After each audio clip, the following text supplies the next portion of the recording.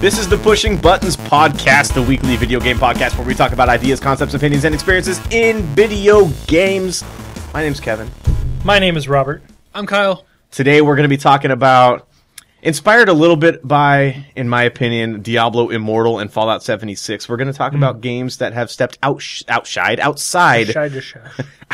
of their genre, outside of their typical genre, and how that affected said franchise or franchises. But first, as always, how have you two gentlemen been the last week? Well, first of all, Robert's back. Woo! Welcome back, Roberts. Made it back for my blimp trip. Where's the blimp juice? We're sipping on it. I am sipping on it. I had to dump the rest over the ocean. Oh, Makes man. sense. Yeah. They caught you, huh? Yeah. So, you had a good time? Yeah. Very good. I'm back. I had a nice Happy to have you vacation. Got all refreshed and relaxed. Got to go on another little mini vacation today. Got to drive over to my homeland, Central Oregon. Nice. Yeah. It's been a good week since I've been back. How was the drive? It was nice. No snow in the mountains, no ice or anything. It was a beautiful day, in general for a drive today. Mm-hmm. I had a great drive myself out to the coast. I think it was Oregon in general, yeah. Yeah. Sunny, wasn't too cold. There were perfectly crisp. I think there was an air quality advisory in place for from all the wildfires down south in California. Yeah, right thank now. God I was in the office all day. Well, I didn't see or realize. I didn't notice any smoke out there at all today Man, the weather was just perfectly temperate all day. because of the thermostat. Yeah. I had a wonderful time today. It was a great drive coasting in my racing chair. You didn't scoot your scooter around at all? Oh, once or twice. Okay. Naturally, A little bit chilly in the warehouse, but it's because Robert naturally. wasn't there. Yeah. I worked up a sweat today. I was doing all sorts of Lifting. acrobatics. Were you like putting freight away while like doing cartwheels? I will Doing leave that Yoda to your flips. imagination. I am imagining it now. What about the rest of your week? Did you do anything in particular? Any highlights of your vacation? Any video game related stuff? Let's see. Went snorkeling. That was a highlight. Whoa, cool. That's probably the big highlight of my vacation. Fun. Yeah, got to see some stingrays and all kinds of fish and cool stuff like that. Nice. Other than that, I went to Mexico, so exploring like all the old parts of town, like where all the people live and stuff. Like I love seeing like a microcosm, of just Gotcha. humanity, of just people living and observing that. So that was cool. Walking Especially when around it's town. a different culture that you're not Exactly. used to. Yeah. So I'm a big fan of like travel shows, Anthony Bourdain and stuff. So it's kind of living that fantasy for myself, I guess. Parts Unknown is so great. It really is. It's a great Did show. you experience Mexico like John Marston did? No, sadly. Okay. No. I was hoping you'd talk about Red Dead a little bit. I can talk about Red Dead a little bit. Why don't you talk about Red Dead a little bit? I'll talk about Red Dead a little bit. Okay. So I played some, and I didn't go to Mexico in the game. Okay. Yeah. You went to Mexico in real life, but not in the game. Not in the game. Okay. No. I I don't did think get you can accosted by you? some hillbillies last night, though. I was setting up camp. Mm-hmm. It's a certain part of they're a gang, so different parts of the map have different gangs. Yes. First time I encountered this gang, I made a camp like up in the northern part. And you know how the camp animatic, you set up camp and then it goes right to like you can craft or cook or whatever. Yes. It was taking a long time to get to that, so I was like, okay, is it like glitching or something? All of a sudden this voice like comes up behind me and this dude just walks around the campfire. It's like, hey man, you're in our territory or something like that. And then he has a buddy and they have like Shit. caveman brows and stuff. Nice. Like you can tell they're like inbred. Scared the hell out of me. I imagine. Yeah. Imagine that in VR or in real life. No. Or don't. No. That's cool No, too. thanks. Yeah, that's about it. Also, one other thing I did. So I finished the first season of Big Mouth on Netflix this week. Oh, cool. It is a really funny show.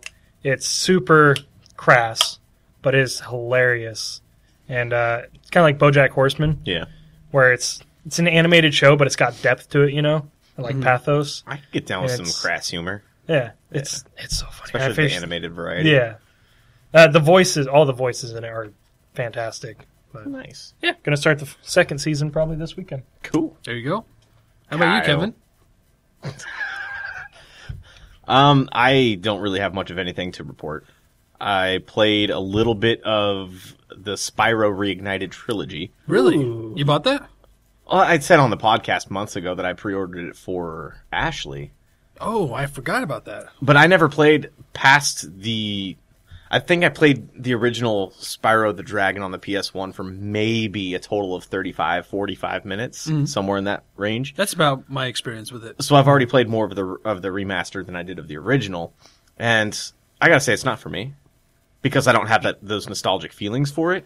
But the game is gorgeous. I was going to say, from trailers I saw, it's like really awesome graphics. That is exactly what a remaster should look like, and I know Crash Bandicoot was the same way. They took what the look and the feel of the original games and made them look like a modern version of it. And the sounds, the music, you can actually switch the music from the remastered version to the original version of the soundtrack. I was going to say that. I saw that on a video. That's pretty cool. Yeah. The controls feel nice and tight, just like they did back then, except now you have the dual analog sticks as opposed to just the D-pad. I So remember that. yeah, it plays exactly how you think it would in the modern day, and it is Spyro the Dragon, which is not for me, but for a remaster is good. I think I might pick it up when it goes on sale. Yeah, I mean it's only $40 full price, so when Yeah. when it goes on sale, it'll be $20. I'll be like, that's a good deal. yeah. I don't really think I've done much else besides driving a heck of a lot this week, but that was work related, and I don't want to talk about work related. This is not stuff. the place for Yeah. that discussion. Yeah, That's this a is about different happy podcast thoughts. for a different time. No, there's no other podcast for that. It doesn't exist. Yeah, never. What about you, Kyle? Oh, man. What about me?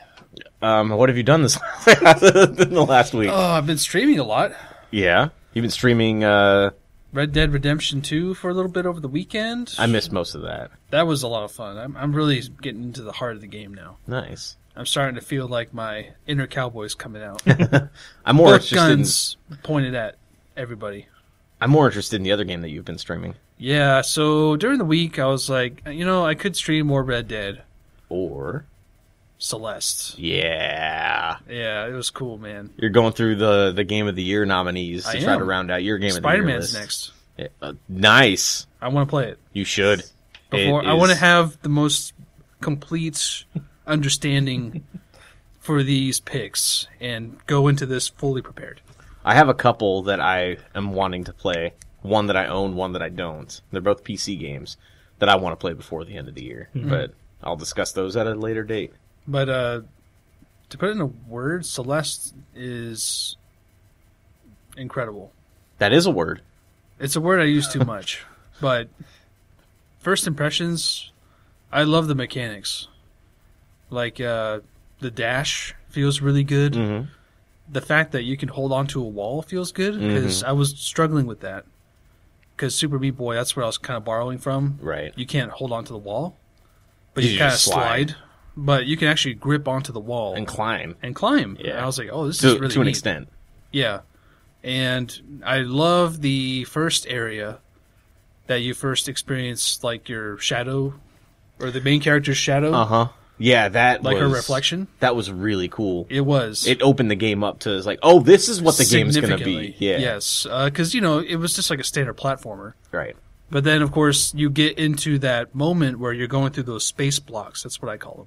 That's a good word for him. And if you dash through it, it just pushes you through the block, and you come out the other side with your dash refilled. Momentum. Yeah. And you keep the momentum that Yeah. that you had going in. You It's keep that really, going out. really fun to play. Like, I was really enjoying that segment, but the game just feels great.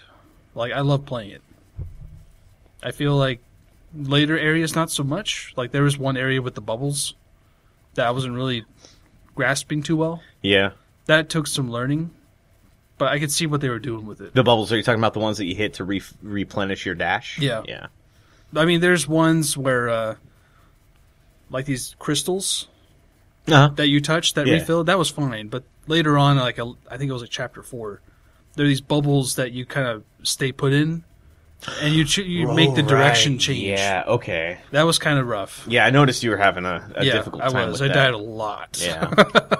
But I can't wait to see where it goes. I'm really looking forward to stream more of it. My favorite level of what I had played so far, and you've already played it as well, was the hotel. The hotel was And great. Meeting Mr. Oshiro. Oshiro. Mr. Oshiro. He was a character, and He I was. love the characters in that game in general. The main dude that you keep finding along the way, I forget his Theo. name. Theo, yeah. He reminds me of our friend Doug. Oh, He, I can see that. yeah, he's just like hanging out. He's like, sup? He's just hanging out in a plaid shirt. Yeah. Nothing wrong I love with the part where he's just like taking selfies of you and that. That doesn't sound like Doug, but well, I mean, basically like you find him in these situations and he helps you like calm down. Uh-huh. Like your character calm down. yeah.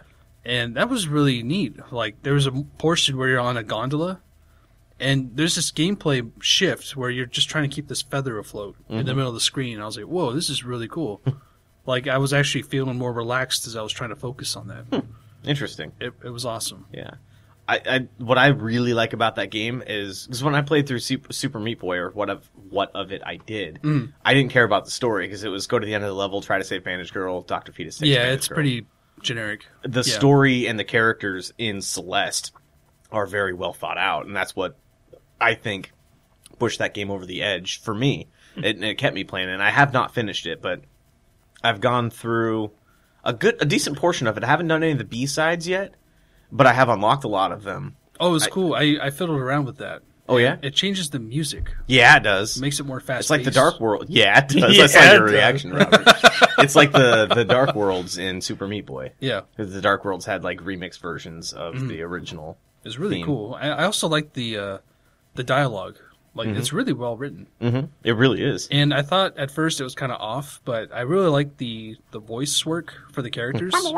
Yeah, like the Banjo Kazooie effect, like Wagga Wagga. Each one has You know. their own specific sound style. Yeah, Their tone, yeah. and it conveys exactly. Like you can tell what that character is conveying and how they're conveying it. Yeah, What type of person that character is based on the sound that they make when they talk. I can see why it's a Game of the Year nominee. It- Like it's just really well polished. The controls feel absolutely perfect. The story is brilliant for that style of game. Yeah, I'm looking forward to seeing the ending. Yeah, me too. Actually, Yeah. I'm kind of ashamed that I haven't finished it yet. But I did play a lot of it earlier this year, and I'm gonna probably dive back into it. Oh, please do. Yeah, I need someone to talk about the game with. yeah. It's on consoles, right? Yeah. Okay. I think it's on PS. consoles and PC. Yep. Is it on Xbox? I thought it was. I know it's on PS4 because that's what I own it on is PS4. Oh, check that. is it only exclusive? I don't know if it's exclusive. I have or no not. idea. I think it's on Switch, so it's probably not exclusive to those two. Okay. Might be on Xbox, but you have a PS4 as well. Yeah. So But that wraps up my week. nice. Very excited to see where these games go. Nice. Mm-hmm. I did do some digging into Fallout 76. You played it? No. Of course Digging. not. I did some digging. I watched Oh. I watched a lot of stuff on it. I watched some reviews. streams. I watched some streams. Yeah. Early impressions and Mm-hmm. so on and so forth. And the main takeaway that I have from it is that I still don't know what they're trying to accomplish with that game, who that game's for. And when we sat here and talked about E3 from this past year, we had that bonus episode earlier. Yes. About E3, and we talked about we need to know more about Fallout 76 before we can have any like judgments on it. And even playing the game or watching the game being played, it still doesn't answer any of those questions. No. I think that's the biggest disappointment is that game, it from the impressions that I've seen and read and heard, it looks like a game like The Forest or Rust, just with a Fallout skin. yeah, that And- genre never really appealed to me. Yeah, it appealed to a lot of people for a very short period of time. Yeah. It seems misplaced, misguided. That I- game could I have done just- something wonderful for the franchise. Instead, it seems like thus far it's flopped. I think like my first reaction to it was I went to Twitch and I saw how many people were watching it, Uh-huh. and it was so low. Like it was around For a new release, for a for a new AAA release? new release, yeah. Because I remember Red Dead was over like 150,000. It was number one on Twitch. Yeah, for a while. Yeah, Call of Duty was the same, Yeah. even though that game didn't have a single player campaign. But it's still up there. It's even higher than Fallout right now. Yeah, And Fallout is just kind of in the middle of the pack there. yeah. That just tells me everything I need to know, I think. It's a good gauge, but it leads us to the main topic of talking about games that have genre swapped. And I guess looking at the game, it doesn't look like it's really changed genres. But going from a strictly single-player story-driven game to an online survival game, it definitely has changed agree. genres. Yeah. And it seems like them not having a vivid image of what the game was going to be, because they've even released statements saying that they're still working on the game, making it bigger, making it better. It just tells me that they haven't really fully developed what the game is going to be, and it's what I would call final version, because this looks like an early access title. I've heard that a lot. Yeah. Yeah, it's still got a lot of bugs, from what I've heard. I mean, Bethesda games always have bugs. Online games always have bugs. That's true. Bugs, and it's probably a lot more plentiful in this game than in other Bethesda games. But it just feels like for them changing genres so drastically, it doesn't seem like they put in the time and effort into the development of it that they should have. Or the thought process. It feels more like a spin-off than like a true sequel. Yeah, and there's been other cases of spin-offs that have worked out. And I'm not Halo Wars. Halo Wars is probably a bad example. But I mean, basically, I was thinking of franchises that had main installments that genre bended. yeah, Halo Wars is kind of that way. I could see that. But Actually, if you don't mind, I'm going to talk about Halo Wars for a Okay. few minutes. Because Halo was originally going to be developed as an RTS for the Macintosh. Before they ended up swatching. They swatched it. They swatched it to a first-person shooter, and of course it exploded from there, but then they tried to go back to the roots with Halo Wars, and nobody wanted it. But I think for an RTS, and that was a console RTS too, wasn't it? Did you Yeah. play that, Robert? I never did. The only RTS I got into was Battle for Middle-earth 2. Right, and you talked about that a little bit. And I always wanted to get into it, but I think by the time it came out, I was over that genre.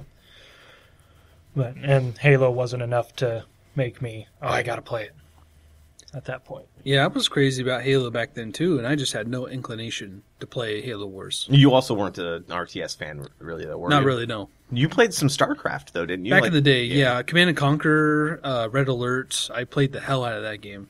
Did you ever play Rise of Nations? No, That game was freaking awesome. I've heard good things though about that series. Really, really good. And like Age of Empire, I think, as well. Probably. I mean, I haven't played that, but... I mean, my real experience with RTS was mainly with Blizzard games and Command and Conquer. That's all I know. Gotcha. So what did you have in mind? What were you talking about before? I cut you off. Well, basically, with Fallout 76, I mean, is it really a successful transition? And I feel like a lot of the things I'm going to bring up are going to be both good and bad. I mean, that's the point. I feel like one of the greatest examples of it working is the Resident Evil series. Go on. So basically, you had the first trilogy, 1, 2, and 3. That's a trilogy, yeah. They had the camera perspective of... Sorry. What's so funny? I was being an ass. Go on. What am I doing? I was being an ass, I said. Go on. Wait, is this something I said? You said they had the trilogy of 1, 2, and 3, and then I said that's what a trilogy is, and then I laughed. at See, my that was joke. me then. Go on. Okay. Where was I in my thought They had the there? camera swap. So basically, they changed it from a survival horror game to a third-person action shooter with Resident Evil 4. And this is kind of what I'm trying to focus on, is like main installments in a franchise. Okay. I mean, that makes more sense than saying, you know, we could talk about all day about Mario games and like Mario Tennis and Mario Football. I plan to what- talk about Mario Party. I plan to talk about some of those, honestly. I mean, for me, I'm trying to base it off of like main installments that specifically made that transition to evolve. You can talk about those all you want, yeah. So Resident Evil 4, I feel like was a very successful transition. It took a genre that was, you know, well established, and it kind of flipped it on its head and changed so many of the systems to be more engaging to the player. Like having that camera perspective shift, it just makes it a whole different kind of experience for survival horror. And they did it again with Resident Evil 7. And that was incredible. I loved that game. I felt like that was super scary, and it kept the roots of what made Resident Evil great as a series. And I feel like that's going to be my top contender for successful gaming genres changes.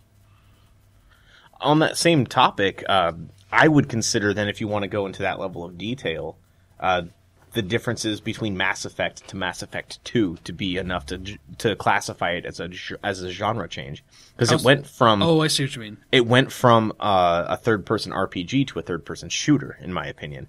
Yes, it was a third-person RPG with shooting mechanics, but then it went to a third-person shooter with RPG mechanics, and totally that is my baseline for hating Mass Effect 2 so much, is because it took away so much of what I loved about the original game and its RPG elements and turned it into, I don't want to say dumbed down, an accessible version of it. I was going to say they took out the Mako sections too in Mass Effect 2.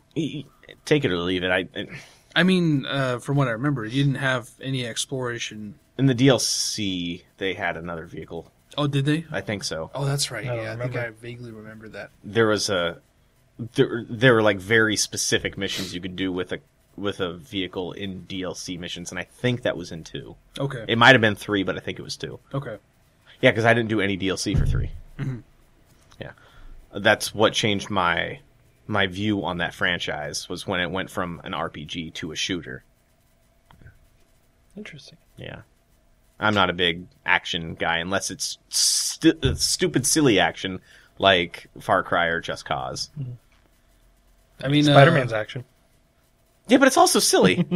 And that game, and I'm going to talk about it in our Game of the Year episode next month, but that's more about the fluidity of the game, and the feeling of it, more than anything else. Okay.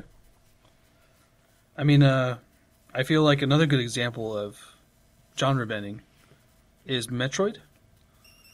Are you talking about the regular Metroid, Super Metroid to Metroid Prime? Yes. Okay. Specifically with that shift, what Metroid Prime does so well is that it encapsulates everything that makes exploring those games really fun.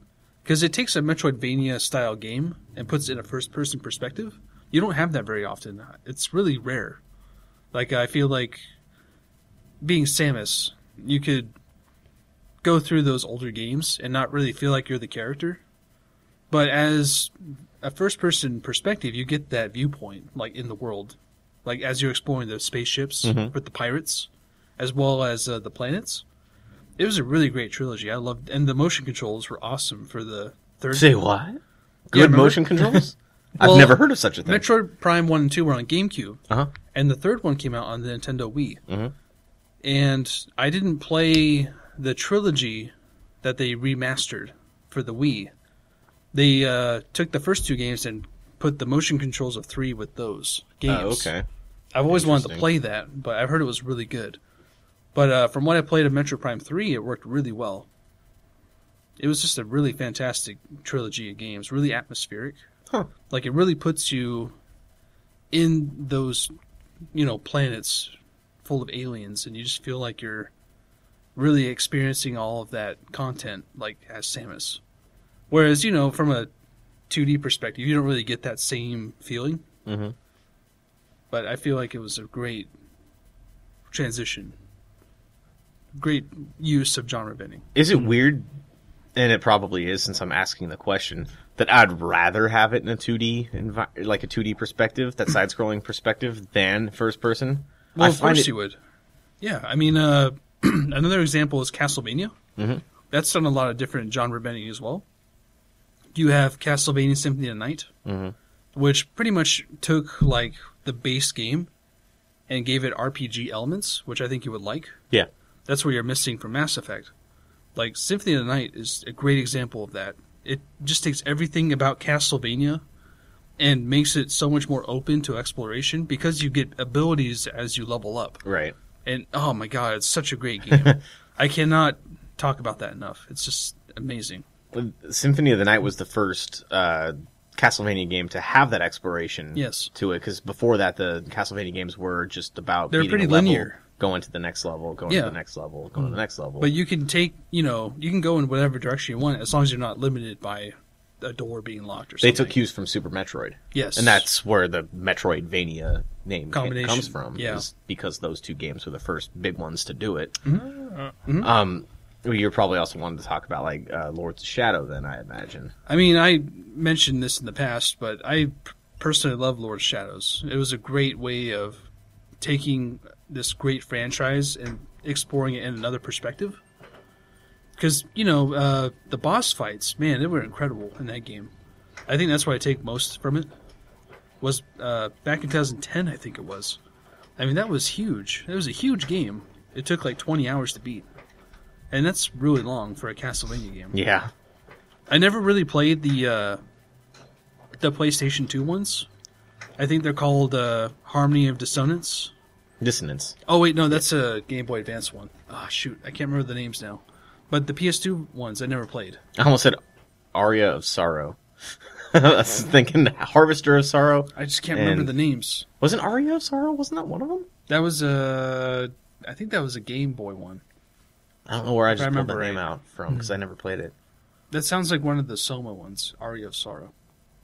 But I'm not too familiar with the Castlevania Franchise. I played a couple of the Game Boy ones, but not very many. But, yeah. I know something that I could talk about to get Robert to start talking a little bit. I haven't been able to think of anything. Because it's something that you've mentioned in the past, too, on this podcast. Mm-hmm. Like the mainline Forza series versus the Forza Horizon series. Yeah. And it's technically a different series because they put that Horizon name in there, but it's still the same franchise. Mm-hmm. You want to talk about that a little bit? Sure.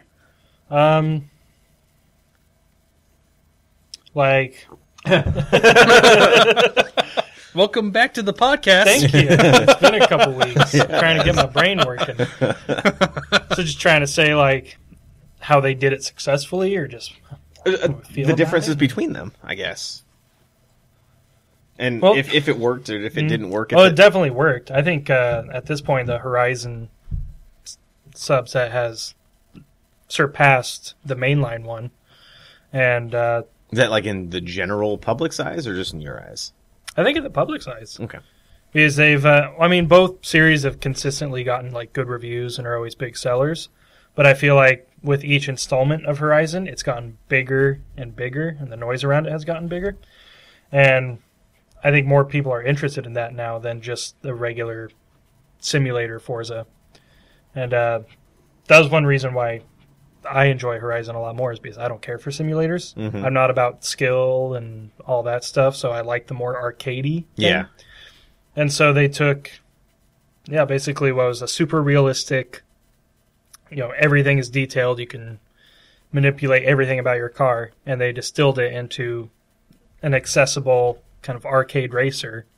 But you can still have some of those elements. They don't affect the game as much as like the main one, but everything just feels more fluid. It's easier to control and handle. It's got an open world instead of just going on courses around the world. Right. It was enough to set it apart from the mainline franchise, Yeah. or from the mainline series, to have its own subtitle Mhm. and to keep making those games independently of the other ones. Yeah. And in my opinion, they're better too.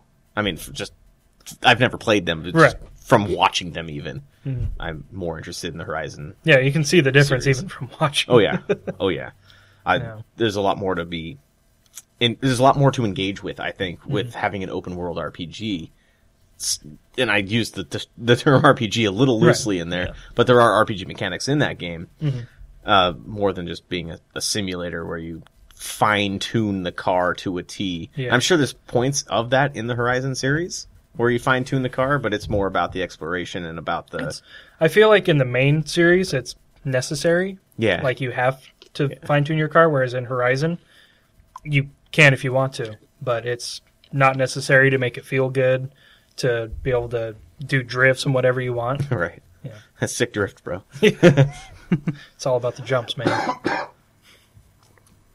There is one of the most successful, and I don't know if it's so much a genre swap as the rest of these that we're talking about, but one of the most successful ones in history is going from single-player Call of Duty to multiplayer Call of Duty. And it's maybe not specifically a genre swap, but it's enough of it. I consider a single-player first-person shooter a different genre than a multiplayer first-person shooter, because That makes sense. there's different mindsets going into it, different mechanics going into it. The focus is shifted. Exactly. Yeah. And me personally, them going to multiplayer only now is why I'll never play Call of Duty probably ever again. Yeah, But- I'm with you there. Yeah, now there's even Battle Royale. I gotta say, watching the Battle Royale version of that for the first couple of weeks after it came out, I was super into watching it on Twitch. I loved it. I hated watching PUBG. I could almost stand watching Fortnite to a point just because it was colorful and it was vibrant. It was something to look at that was different than the super gray, brown, realistic, air quotes, of PlayerUnknown's Battlegrounds. And Call of Duty is just a streamlined experience. And they took that streamlineity, streamlinitarism, and it worked for the Battle Royale thing, I think. They've since added microtransactions, which is neither here nor there. But that's where I see Fallout 76 going as well. I think that game was made specifically with microtransactions in mind. Because why else have an online only experience if you're not you can only use with monetize Bethesda's launcher for PC. If you're not going to monetize it, there's no point because you won't keep making money and your audience will just keep dwindling away. Is Elder Scrolls Online like that at all? I imagine so, but I think Elder Scrolls Online is a different genre than what Fallout 76 is. Gotcha. Elder Scrolls Online is an MMORPG. That is a typical MMO. It's along the lines of EverQuest. It's along the lines of like World of Warcraft to an extent. Whereas Fallout 76 is more of it's a subset of an MMO, but it's not an MMO in the sense that you're playing with a set number of characters or a set number of other players, and it's all about the survival in that world, living in that world, rather than leveling up and going through quests. You know, I feel like Fallout 76 is more akin to games like Arma or, DayZ. Games that are open world, but are basically sandboxes. Yeah, like Rust in the Forest, like I was saying before. Right. They're like sandbox survival. Yeah, but I feel like... Or Age of Conan. I mean, I want to play it for the lore. I mean, don't get me wrong. I'm all up for learning more about that universe. Yeah. But I'm not in a hurry for this one. It just looks like a dull environment. Just give it a year or two, wait till they've added a bunch of stuff and it's all bulked up. To me, it just seems like a Fallout 4 reskin. I'm just not really feeling it. With less personality and more people that you don't want to play with. Absolutely. Yeah, that's the big thing stopping me from playing is even if you don't want to play with other people, then there's going to be nothing for you to do because there's no NPCs. All the quests are delivered by, robots or by finding notes and stuff like that. Yeah. Yeah. Actually, I don't know why I'm just now thinking of this, but I've already mentioned the game. The one that is the most successful genre swap of all time for a franchise, Warcraft, into World of Warcraft. World of Warcraft is entirely different than Warcrafts 1 through 3, which were RTSs. Mm-hmm. And going to an MMO. Never knew that. It was an entirely different concept altogether. Yeah, I played Warcraft 1 and 2 back in the day, and man, when World of Warcraft came out, I was like not prepared for that. Illidan was right. We were not prepared, I'm sure that's a joke that I would appreciate if I knew. Exactly, yeah. It's a Blizzard joke. I saw on BlizzCon that they're remastering... Blizzard joke. Diablo Immortal is the best Blizzard joke ever. I was going to say, wasn't Diablo 2 genre swap of Diablo 1? Because that was single player, and Diablo 2 was multiplayer. No, they were both multiplayer.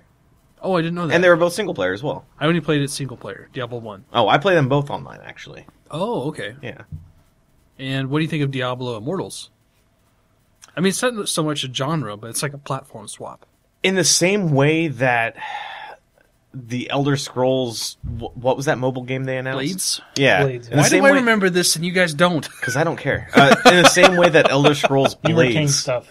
isn't for me, Diablo Immortal's also not for me. Because I don't play games on my phone. If I do, they're crossword games, they're puzzle games, they're little games that I can play for 10 minutes at a time and not have to pay to keep playing. Or it's not my thing. I don't care that they didn't announce Diablo 4. So a little behind the scenes, I was preparing a full-on story, like a news story thing about Diablo Immortal before I got way behind and not able to do it in a timely manner. But the biggest thing there that I took note of was that back in August, one of the community managers at Blizzard said that there are multiple Diablo projects in the works. She released a little 2-minute video of her talking to the community, saying that there are multiple Diablo projects in the works, and that some of them might be able to be shown off this year, others definitely will not be. The fact that they showed something for Diablo was promising.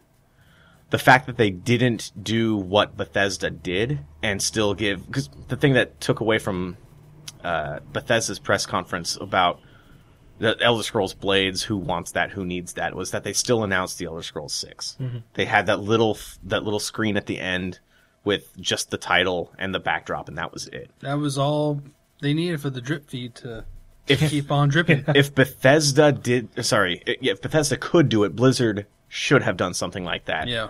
The reception to Immortal would not have been nearly as viral, in my opinion, as yikes, as the backlash to Diablo Immortal was.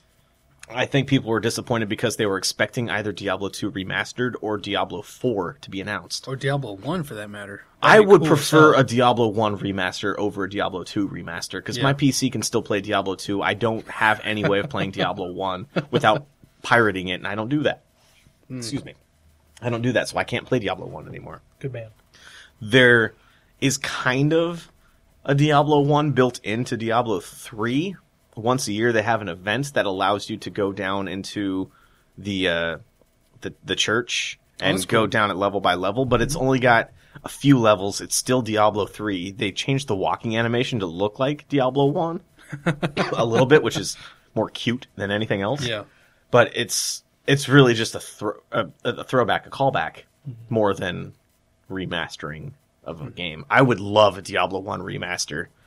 I would really get down with that. Even if it was a mobile game, I would probably play it. I wouldn't put it past them. They just announced the Warcraft 3 remaster, so I'm looking forward to that because I've never played Warcraft 3.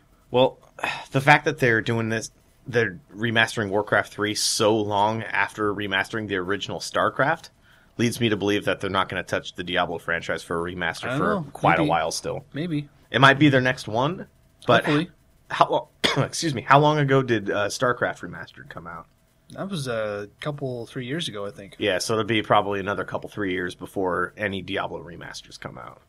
And especially with them working on Diablo 4, and I think that's been confirmed that they're working on Diablo 4. Whether or not it'll actually see the light of day is another thing. It'll probably be a couple years before we see anything on it. Yeah. The rest of what came out of Diablo Immortal, if I'm going to talk about that, I may as well finish talking about it, was their partnership with NetEase on that, and how NetEase, they've got multiple games that are just reskins. They're basically clones of other Blizzard games, and people are afraid that Diablo Immortal is going to be a reskin of a clone of a reskin. With with monetization. Yeah, it's not good. On top of that, not good at all. Post-launch monetization on top of that, which is, I understand the backlash. I really do. I never read into it, so I didn't understand what everyone was so upset about.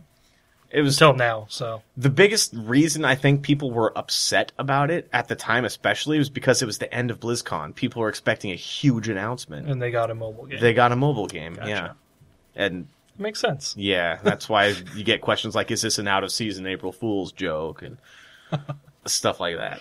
Did you not hear about that? No. One at the like I said, I ignore Blizzard articles. It was right when he went on vacation. The Q&A after the announcement, one of the guys asked if it was an out-of-season April Fool's joke.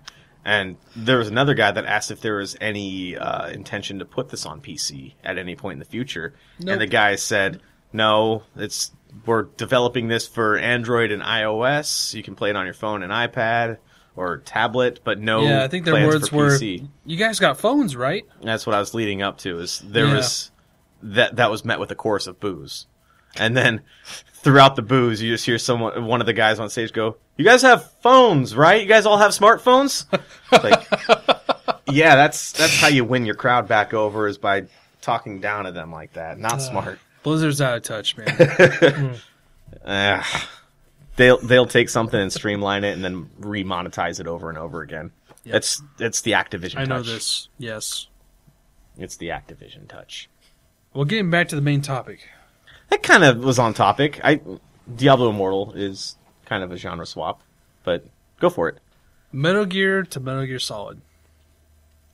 From the original top-down, Yes. 2D pixelated shooter for arcade. First into a fully realized stealth game. Right. I mean, this was mind-blowing back in the day. Hideo Kojima just knocked it out of the park. The stealth elements in Metal Gear are like, they're up there, like with Splinter Cell. Those are like the two golden standards for stealth. Yeah. I mean, it pioneered so many different subgenres to come out of that stealth genre. Because, you have games like Dishonored that borrow from that. And other stealth games I can't remember. Ones that don't matter as much. Exactly, like every game has like a stealth segment. This Hitman to be the same. Okay, way. that's a good example. Yeah. But I mean, you have those random games with stealth segments. Yeah. They took those straight out of Metal Gear or Splinter Cell, I would imagine. But man, that's a game. It is a game. There's one franchise that did. Sorry, I didn't mean to cut you off there. No, that was a good segue. There is one franchise that I talked about last week on the podcast that almost every game was a different subgenre of the first-person shooter, and that was Far Cry, until after Far Cry 3, when they just decided to go the way of Activision and just keep going down the same path that they've been going down. Far Cry to Far Cry 2, huge difference from a linear first-person shooter to more of an open-world first-person shooter. And then from Far Cry 2 to Far Cry 3, having the outposts and the radio towers, and you can go anywhere you want at any time. Oh, yes. And then from Far Cry 3 beyond, they just kept that same basic center of gameplay. It's their new golden standard. And it's because it's worked for Assassin's Creed, it's worked for The Crew. Watch Dogs. Watch Dogs. Yeah. Man, Pretty there's much every Ubisoft franchise that's out there has done the same thing. Yes. Assassin's Creed has kind of done a mini revamp too. From Syndicate to Origins. Mm-hmm. And now even Origins to Odyssey. Yeah, it's a similar, but it's even if you put Odyssey next to Syndicate, it's a huge leap. Yeah. From third-person action to now it's like a fully fleshed out RPG and more open world. You could literally go wherever you want at any time, rather than having to go to certain points at certain times. And I know you don't care for him that much, but a lot of people have been praising it for going the RPG route and trying something different. It's still the same formula, but now it's got a little more variety and a little bit of change to it. And I've enjoyed it a lot. I'm glad they've started going that direction. For Assassin's Creed, they have their spin-off franchise of the Chronicles series, which haven't done too well. Yeah.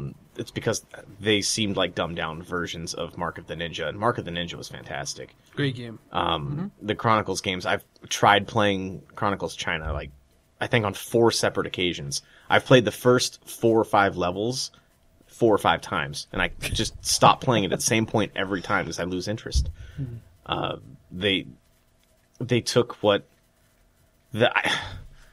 a series that worked in the way that it was and tried to do something new with it, and I applaud them for that. At least Ubisoft has at least tried going out of their way with random franchises. When I said like Valiant Hearts and Child of Light, they tried doing new things, and I think they tried doing new things with the Assassin's Creed franchise, and they just didn't go all in enough on the Chronicles series, because that could have been a really, really good franchise. A sub-franchise, I guess.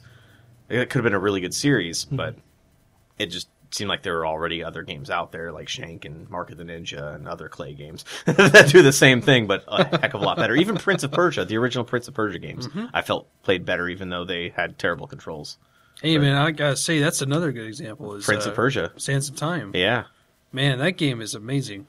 Well, I mean, going from the original Prince of Persia to the Sands of Time. Yeah. I mean, I don't know if the reverse time effect was in the original game. I don't think it was. I don't think so either. But if it was when you died, you reversed time to get back. Yeah. But I think that might have been added later. Oh, okay. To like a remaster or something. But man, that was an incredible example of a game changing genres and it working so well. If I remember right, I think that won Game of the Year for its year. It was so successful. Wow.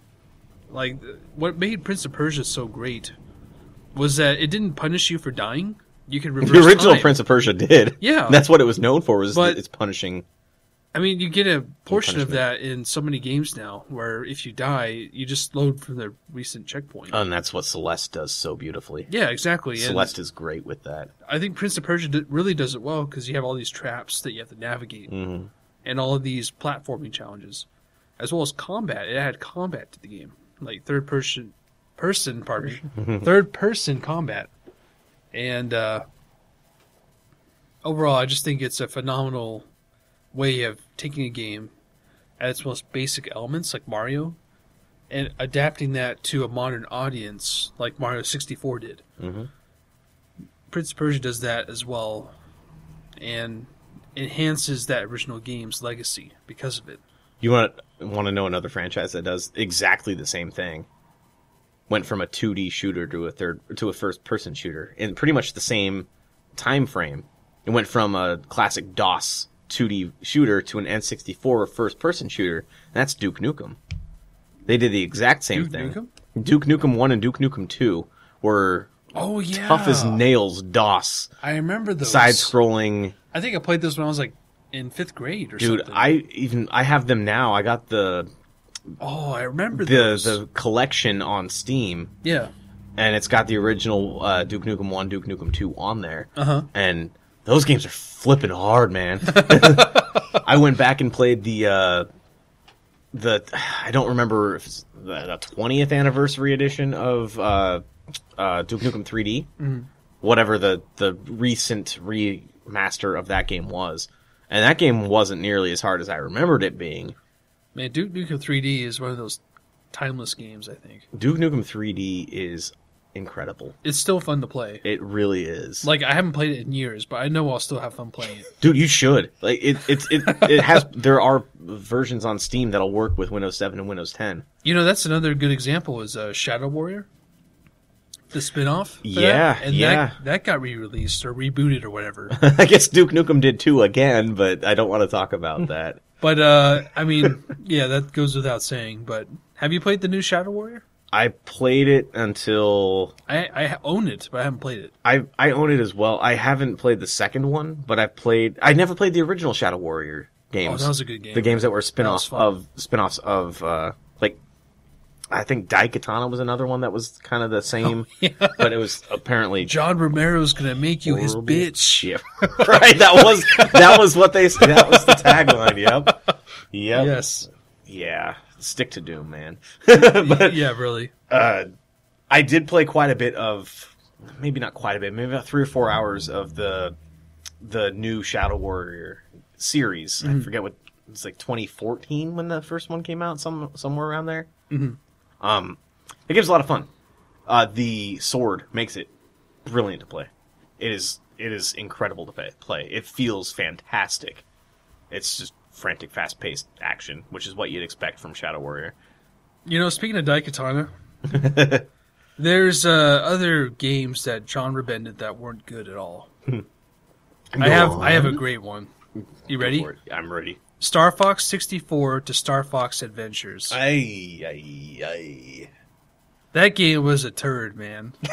That game had some hype behind it It before it did. came out, too, because everybody loved was- Star Fox 64. I bought it on launch. I was so hyped with my new GameCube at the Uh-huh. time because I just bought Smash Brothers. I'm like, whoa, look at Fox. He looks totally different from his 64 version. And then I get Star Fox Adventures. And then, you know, you hear all these dinosaurs speak, like, bebop, boozooba-dabba-dooba-dabba. That's And, you know, periodically accurate. Yeah. like, it's gibberish. It's basically gibberish. Like, if you watch a cutscene from that game, you'll be like, what the hell did I just listen to? It's nonsense. It's complete nonsense. But, you know, they took out what made Star Fox such an iconic franchise, was the R-Wing Easy for you to segments. say. Not at all. You're welcome. I'm too passionate about this subject. You know what you should play then? What? And I still haven't played this either, but I plan on it before the end of the year, is Starlink. Battle for Atlas. Is that the Skylanders ripoff? It's one with the toys, right? It has the toy integration to it, but the digital versions have more than the physical versions, and you don't need those stupid toys to play them. Yes. The digital version it's apparently a really fun game. The Switch version has Star Fox in it, and they have their own side quest as well as the main quest of the game. Mm-hmm. And it apparently plays a lot like the original Star Fox and Star Fox 64 did. Well, with that's those already tight better than controls. Star Fox Adventures. I 'Cause will that never game was play that horrible. game, yeah. It was like trying to be an Ocarina of Time ripoff, and it didn't even do that well. It was just this blend of games, and they had Arwing segments, but they were so stupid. And oh my god, that was a horrible game. I really regret owning that game. Did either of you guys play Lara Croft in the Guardian of Light or whatever those No. 2D Lara Croft games were? I played the demos. I never played them. I never really got started into them. I was Lara Croft till the reboot. They were Xbox Live Arcade games, right? they were also on Steam, I think. Oh, okay. But yeah, they weren't classified as Tomb Raider. It's like even Hitman Go was I think mobile one. I think there was a Lara Croft Go as well. But these were not that. The Lara Croft games were like set in the Tomb Raider world, but you played as Lara Croft or this other guy, and it was a co-op, almost Diablo-looking game, but it was more of a puzzle platformer than an action adventure. It was really weird. I didn't play them either, and they never appealed to me. I was hoping one of you guys had, so I could have some insight No, on I it. don't. No. Oh, that's okay. I forgive you. One thing did pop in my head though from the 360 days. It wasn't so much of a mainline genre flip, but it was like a Side franchise or side? like a spin-off. Okay. But is the Dead or Alive fighting series, and then they had Dead or Beach Alive beach volleyball. volleyball. I think they had two of them. Hey man, that game was amazing to my teenage self. I Yeah, never man. actually played I didn't either. those ones. I played the original on Xbox. I remember watching videos a lot, but I never. I think there was a demo actually. I think I might have played that, but I watched a lot of those videos too, Oh, but never man. played the game. I played a lot of those games with one hand. Good times, dude. Yeah, that game had an audience, and they went all in yeah, on that audience. it'd be hard to imagine that kind of game being made nowadays I know, with the by a big publisher like that. Yeah, it's too risky, too risque. too risque. You guys remember Red Faction? I never played it. Red Like- Faction. You're talking about Armageddon now, aren't you? That's where Well, you're going. I'm going back to the PS2 one, the first-person shooter. I never played Red Faction or Red Faction 2. Neither I played have I. Red Faction Guerrilla. I have. And I watched a little bit of Armageddon. I never played the original 2. Or... I mean, that was such a weird transition. You had a first-person shooter, then you had an open-world, third-person, blow shit up kind of game, yeah. and then you had a survival horror game. It was like, what are you trying to be? Guerrilla was fantastic, though. It was a fun game, but I mean, I didn't love it. Like, it was fun, but not really memorable. Did you know that game and Saints Row are set in the same universe? No way, really? They totally are. They both even have the same mega corporation that takes over everything. The Ultor Corporation. Whoa. Yeah. That's a neat little gaming trivia fact. Yeah. Thank you. You're welcome. I'm enlightened now. And put that in your pocket now. I don't know if it's been confirmed that they technically take place in the same universe, or if they just both have heavy nods to each other because they're both THQ games. I think they were both THQ games, I think so. but yeah, they both had the Ultor Corporation, which was like the corporation that took over Mars in Red Faction Guerrilla. It was the corporation that was trying to take over everything in Saints Row the Third. You know, speaking of corporations, Uh-oh. we gotta talk about a big one. Okay. I mean, this is like a given. Like Grand Theft Auto to Grand Theft Auto 3. I was gonna say that. Yep. I mean, Yeah, the original. I never played. I played probably an hour of either GTA 1 or 2. I don't remember Same. which. I probably had a little bit, like 30 minutes, Yeah. and I hated it. Yeah. I thought, I was like, this game is stupid. Yeah. Because you can't see anything. Yeah. Mm-hmm. And then Grand Theft Auto 3 came out, and it was like, holy crap. It was like the best game ever at the time. yes. So I played 3 first, and then I was like, oh, there's 1 and 2. And so I tried to go back and play those. and I was That's what I did too. I was like, what the hell is this? That's exactly how I did it too. I mean, I didn't really play Grand Theft Auto 3 till after Vice City, but Vice City was like immensely influential game on me because I played it, I think, when I was 13, which is definitely below the ESRB rating. That was a good age to play and those. Hey, but your sure. parents bought it for you, so it's okay. No, actually, I went over to a friend's house every weekend, Oh, and he had the game. gotcha. That's how I also played Halo and Animal Crossing and SOCOM and all those other awesome games. Your parents wouldn't buy you Animal Crossing? Not for a while. It was dangerous at the time. Might get you too attached to Addicted. having animals Yes. in the house. Yes, but I was exposed to a lot of different games in those adventures. Holy crap, man. GTA is amazing. Especially when you're a teenager. Like, GTA 3 and GTA San Andreas were the two Grand Theft Auto games that did the most for me. like I was obsessed with the strip clubs in Vice City.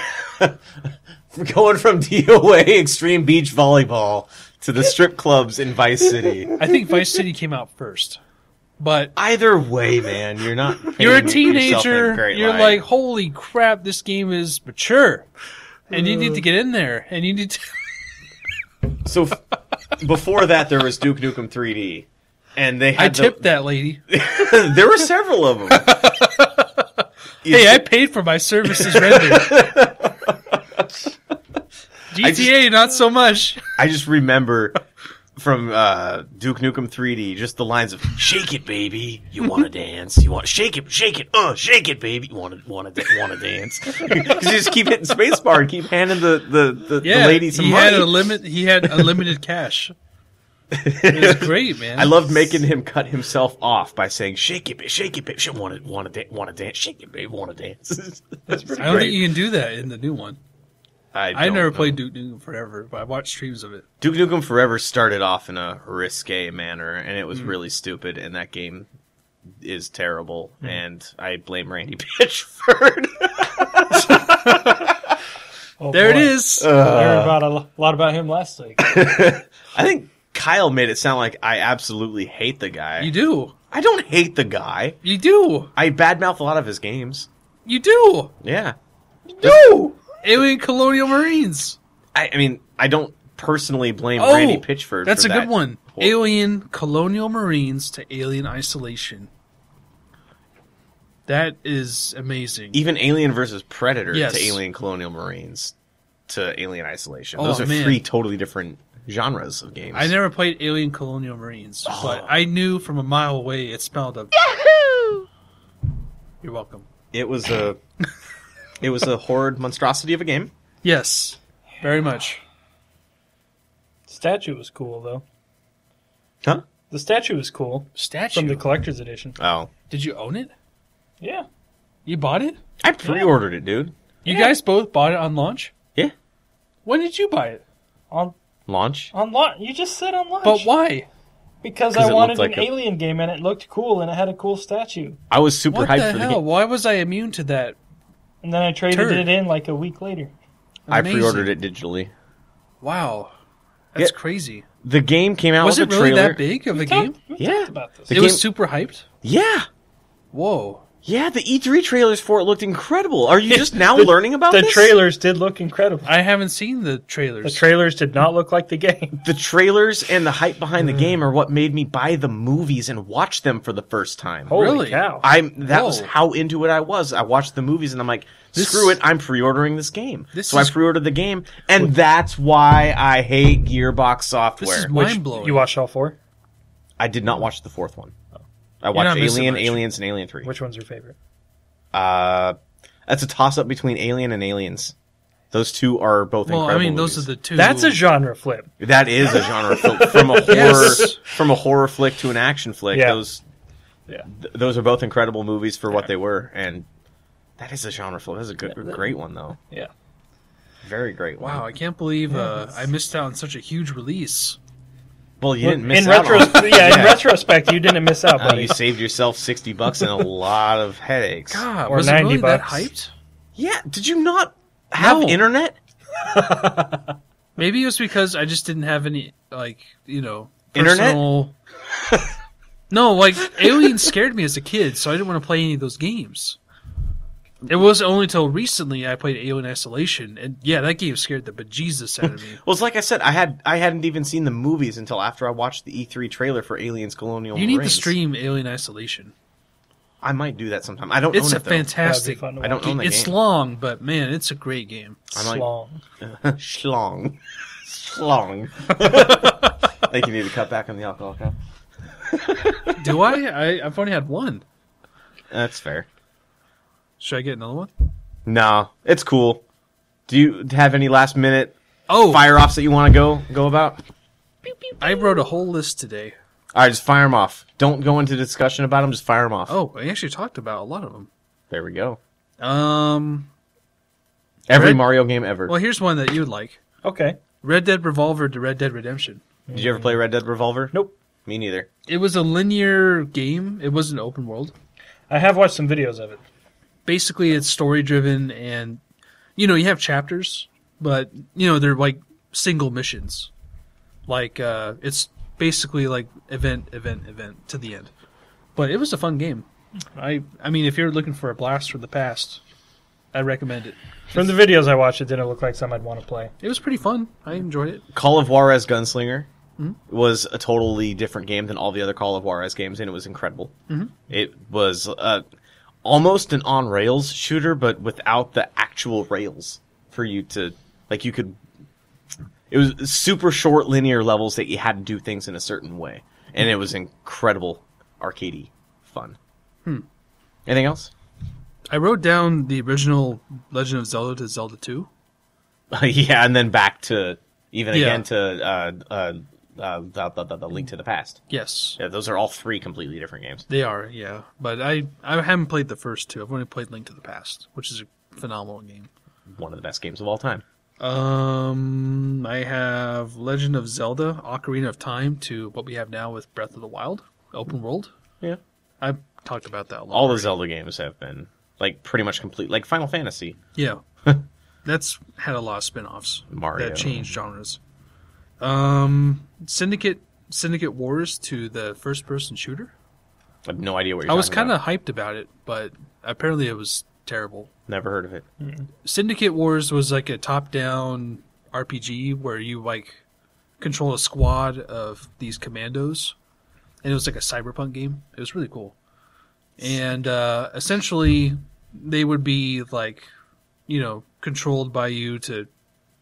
I can't remember the story of the game, but there was like a remake of it basically in a first-person shooter style in 2012 by EA. I never played it, but I heard it was okay. Syndicate Wars? Yeah. To me, it sounds a lot like Shadowrun. It's kind of like Shadowrun. Because yeah, Shadowrun the original. had top-down RPGs, Yeah. and then they had the third-person Xbox 360 game that was online competitive, like an arena shooter. And then they went back to Shadowrun Returns and Dragonfall with the top-down RPGs again. Yes. Very, very weird. I think that's all I had. I have one last one that I want to talk Yep, about. that's it. The Binding of Isaac to The Binding of Isaac 4 Souls, which is a card game that I'm going to be getting in the mail pretty darn soon because I pledged... is it out? It will be. I don't know when, but I Oh. pledged to the Kickstarter, and I will be getting my gold box at some point, and we will be playing that, and I will be having a lot of fun with it. Are we Just going to like- stream it? No, I tend to record it, edit it, upload it. Oh, Streaming it's way too hard with so many cards, and it's going to take a long time. I want to What's playing that? That'd be fun. Well, I don't know when it's coming out. You just said it was soon. I don't know when. It is soon, but I don't know when. Well, how is it soon if you don't know when? It's November. That's all I know. Well, that is soon. You said you didn't know when, though. I don't know exactly when. I don't know what day. But you said November, like you have like a time frame. I said soon. Soon is also a time frame. No, it's not. You didn't have soon as in November, sometime in November. I'm If happy you're with enjoying that. us talking in circles, please do yourself a favor and listen to all of our past episodes because they have as much gold as this one did. If you have any other entries to the list that we've discussed today, let us know, or want to talk about any of the ones that we've talked about, let us know. Hit us up on Twitter at PushingButtonsP. You can find all of us individually on Twitter as well. You can subscribe to us on YouTube, CastBox, however you're listening to this podcast. Just click the like buttons, leave us a comment, let us know what you think. Follow us on Twitch because Kyle streams there very, very often, and it is fantastic fun to watch. Twitch.tv/pushingbuttons for links to all of these and to everything we do. PushingButtonsPodcast.com. Thank you for listening to us. We will see you next week with another topic that we, as of yet, don't know what that topic is.